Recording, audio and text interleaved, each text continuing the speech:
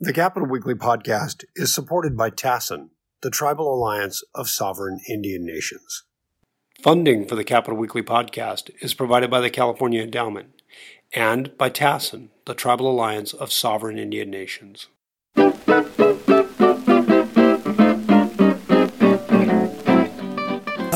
Greetings and welcome to Capital Weekly's regular podcast. I'm John Howard. I'm joined by Tim Foster. Hello. And Rob Lapsley, the President and CEO of the California Business Roundtable.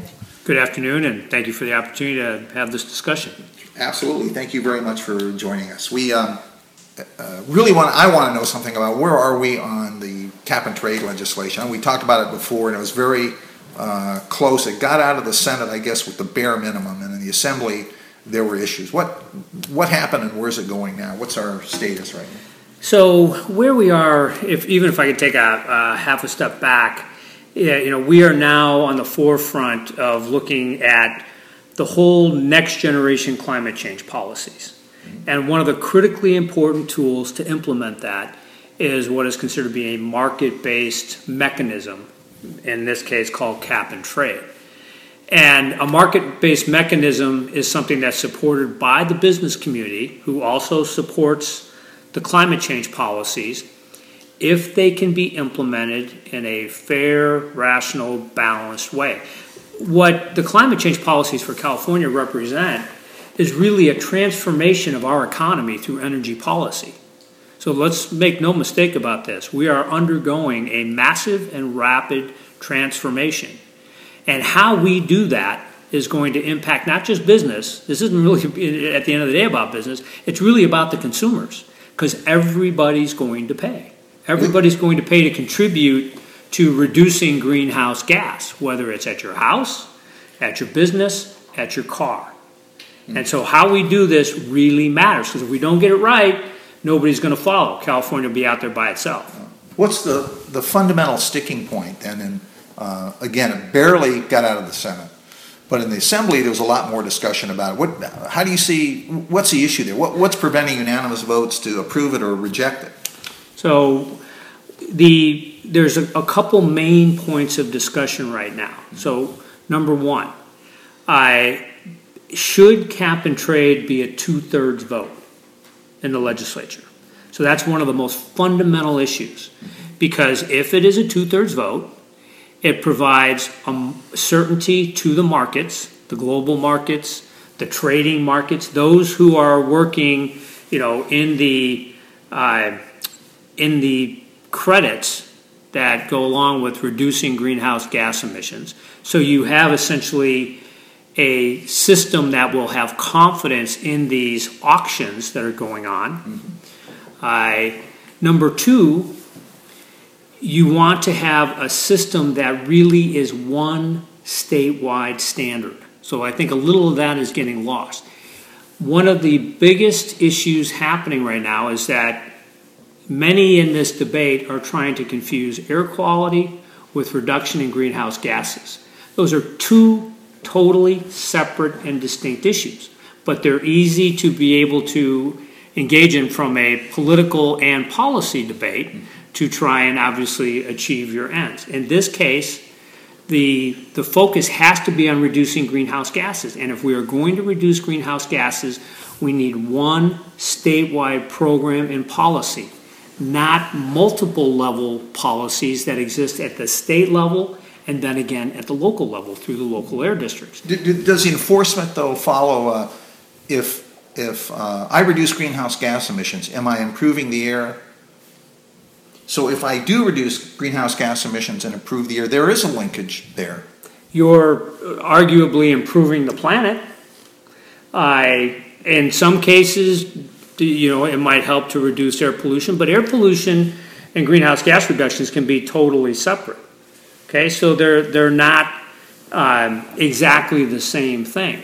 And just one, I apologize for interrupting. One point that we want to make clear about this is, again, when it comes to jurisdictions, the local air district's jurisdiction is to reduce air pollution. And CARB's jurisdiction under AB 32, SB 32 is to reduce greenhouse gas. If the local air districts get in the business of also having greenhouse gas reduction policies, you are going to see a massive impact on businesses that will then create complications that will then ultimately increase costs faster, So in but the also final potentially bill- make them leave. In the final bill, if one emerges, you want uniform language that would affect South Coast Air Quality Management District, Bay Area, San Diego. We want clarity in language that will make it clear that CARB is the one in charge and they have a statewide program that sets, the entire jurisdiction for the state, for all business, all consumers. Let the air boards continue to obviously deal with what they're doing on the air pollution. On the 2/3, I meant to say it before, but on the 2/3 vote, now the governor wants it, he says it requires a 2/3. He wants to see a 2/3. Correct. And this issue of taxes or fees, the fiscal piece of this, with a 2/3 vote for the bill, that's resolved, isn't it? I mean, that issue, whatever it is, the 2/3 solves that, no?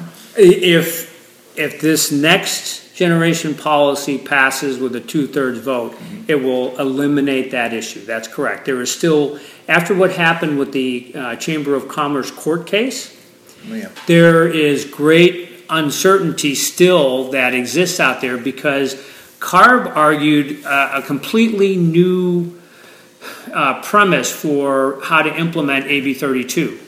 And that is that they essentially can implement any kind of program fee that they want that does not require a 2/3 vote under every other program or law that's gone forward. It's for any kind of new fee or tax, it's a 2/3 vote. So the court obviously went along with that, and it makes no sense. So the governor understands that, and he knows that to eliminate this debate up front for the entire program after 2020, just get a 2/3 vote, it's done, it's off the table. Is that suit still Smart. out there? Smart on the governor's part. Is that lawsuit floating around out there somewhere? Is that So still? lawsuit status right now is that the appellate court decision came down, and then there now obviously has to be a decision by the Chamber of Commerce to be able to determine if they're going to go as an appeal to the state Supreme Court. Okay. And I think that decision's coming quickly. No, they made it. They did make it. Yes, they made it, and it's on appeal at Okay. the Supreme Court. Right Okay, now. so it's Okay. on it. So they filed the paperwork saying they're going to Yeah, appeal. yes. Okay. I think they did that then recently, right? Like within the last 2 weeks. Okay. I want to say 2 weeks ago.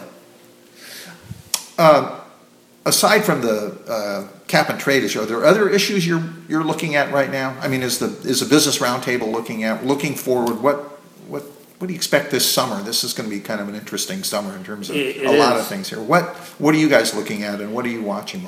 So currently, again, related to energy, since we're on this topic, what we're watching closely is now the grid, because there's no business without electricity.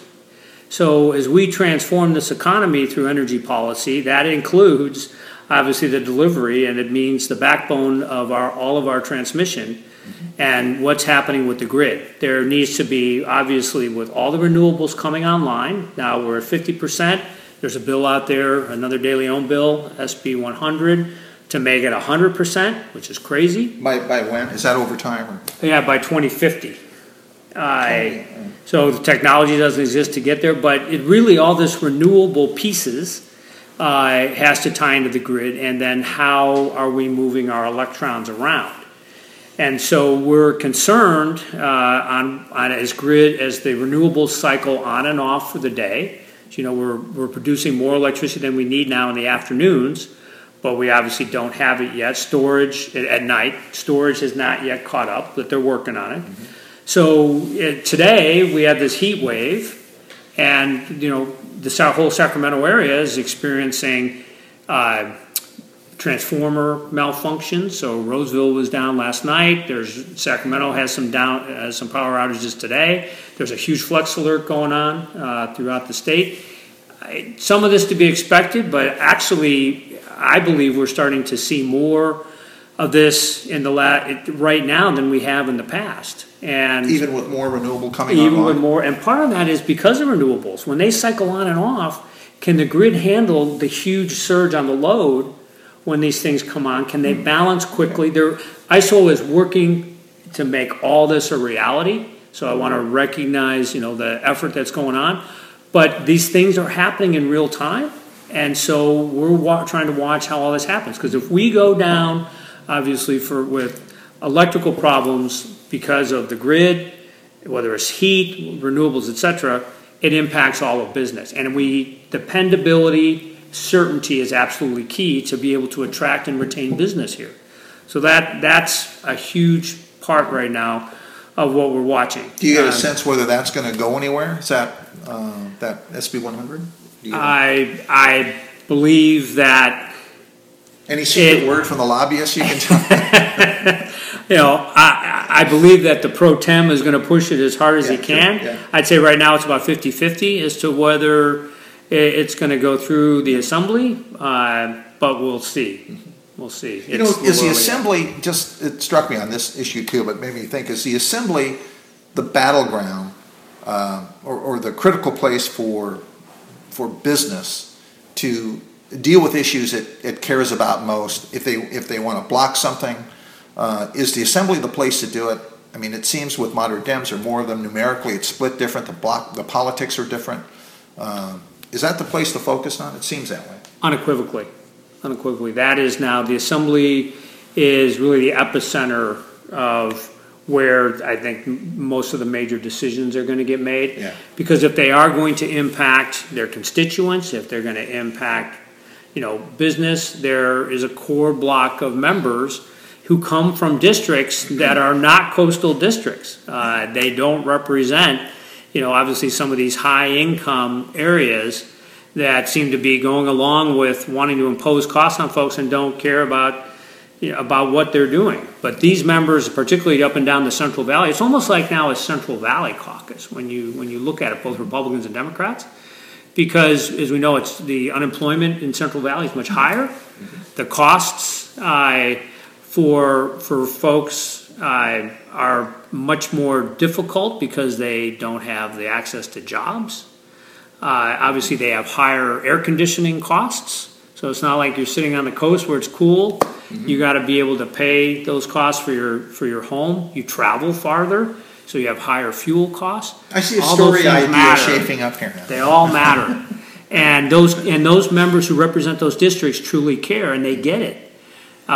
So they have had a profound effect in trying to help shape balance on some of these policies. And that's what happened with Cristina Garcia's bill recently on extending cap and trade when it did not move out of the assembly. Members stood up and said, this is unbalanced.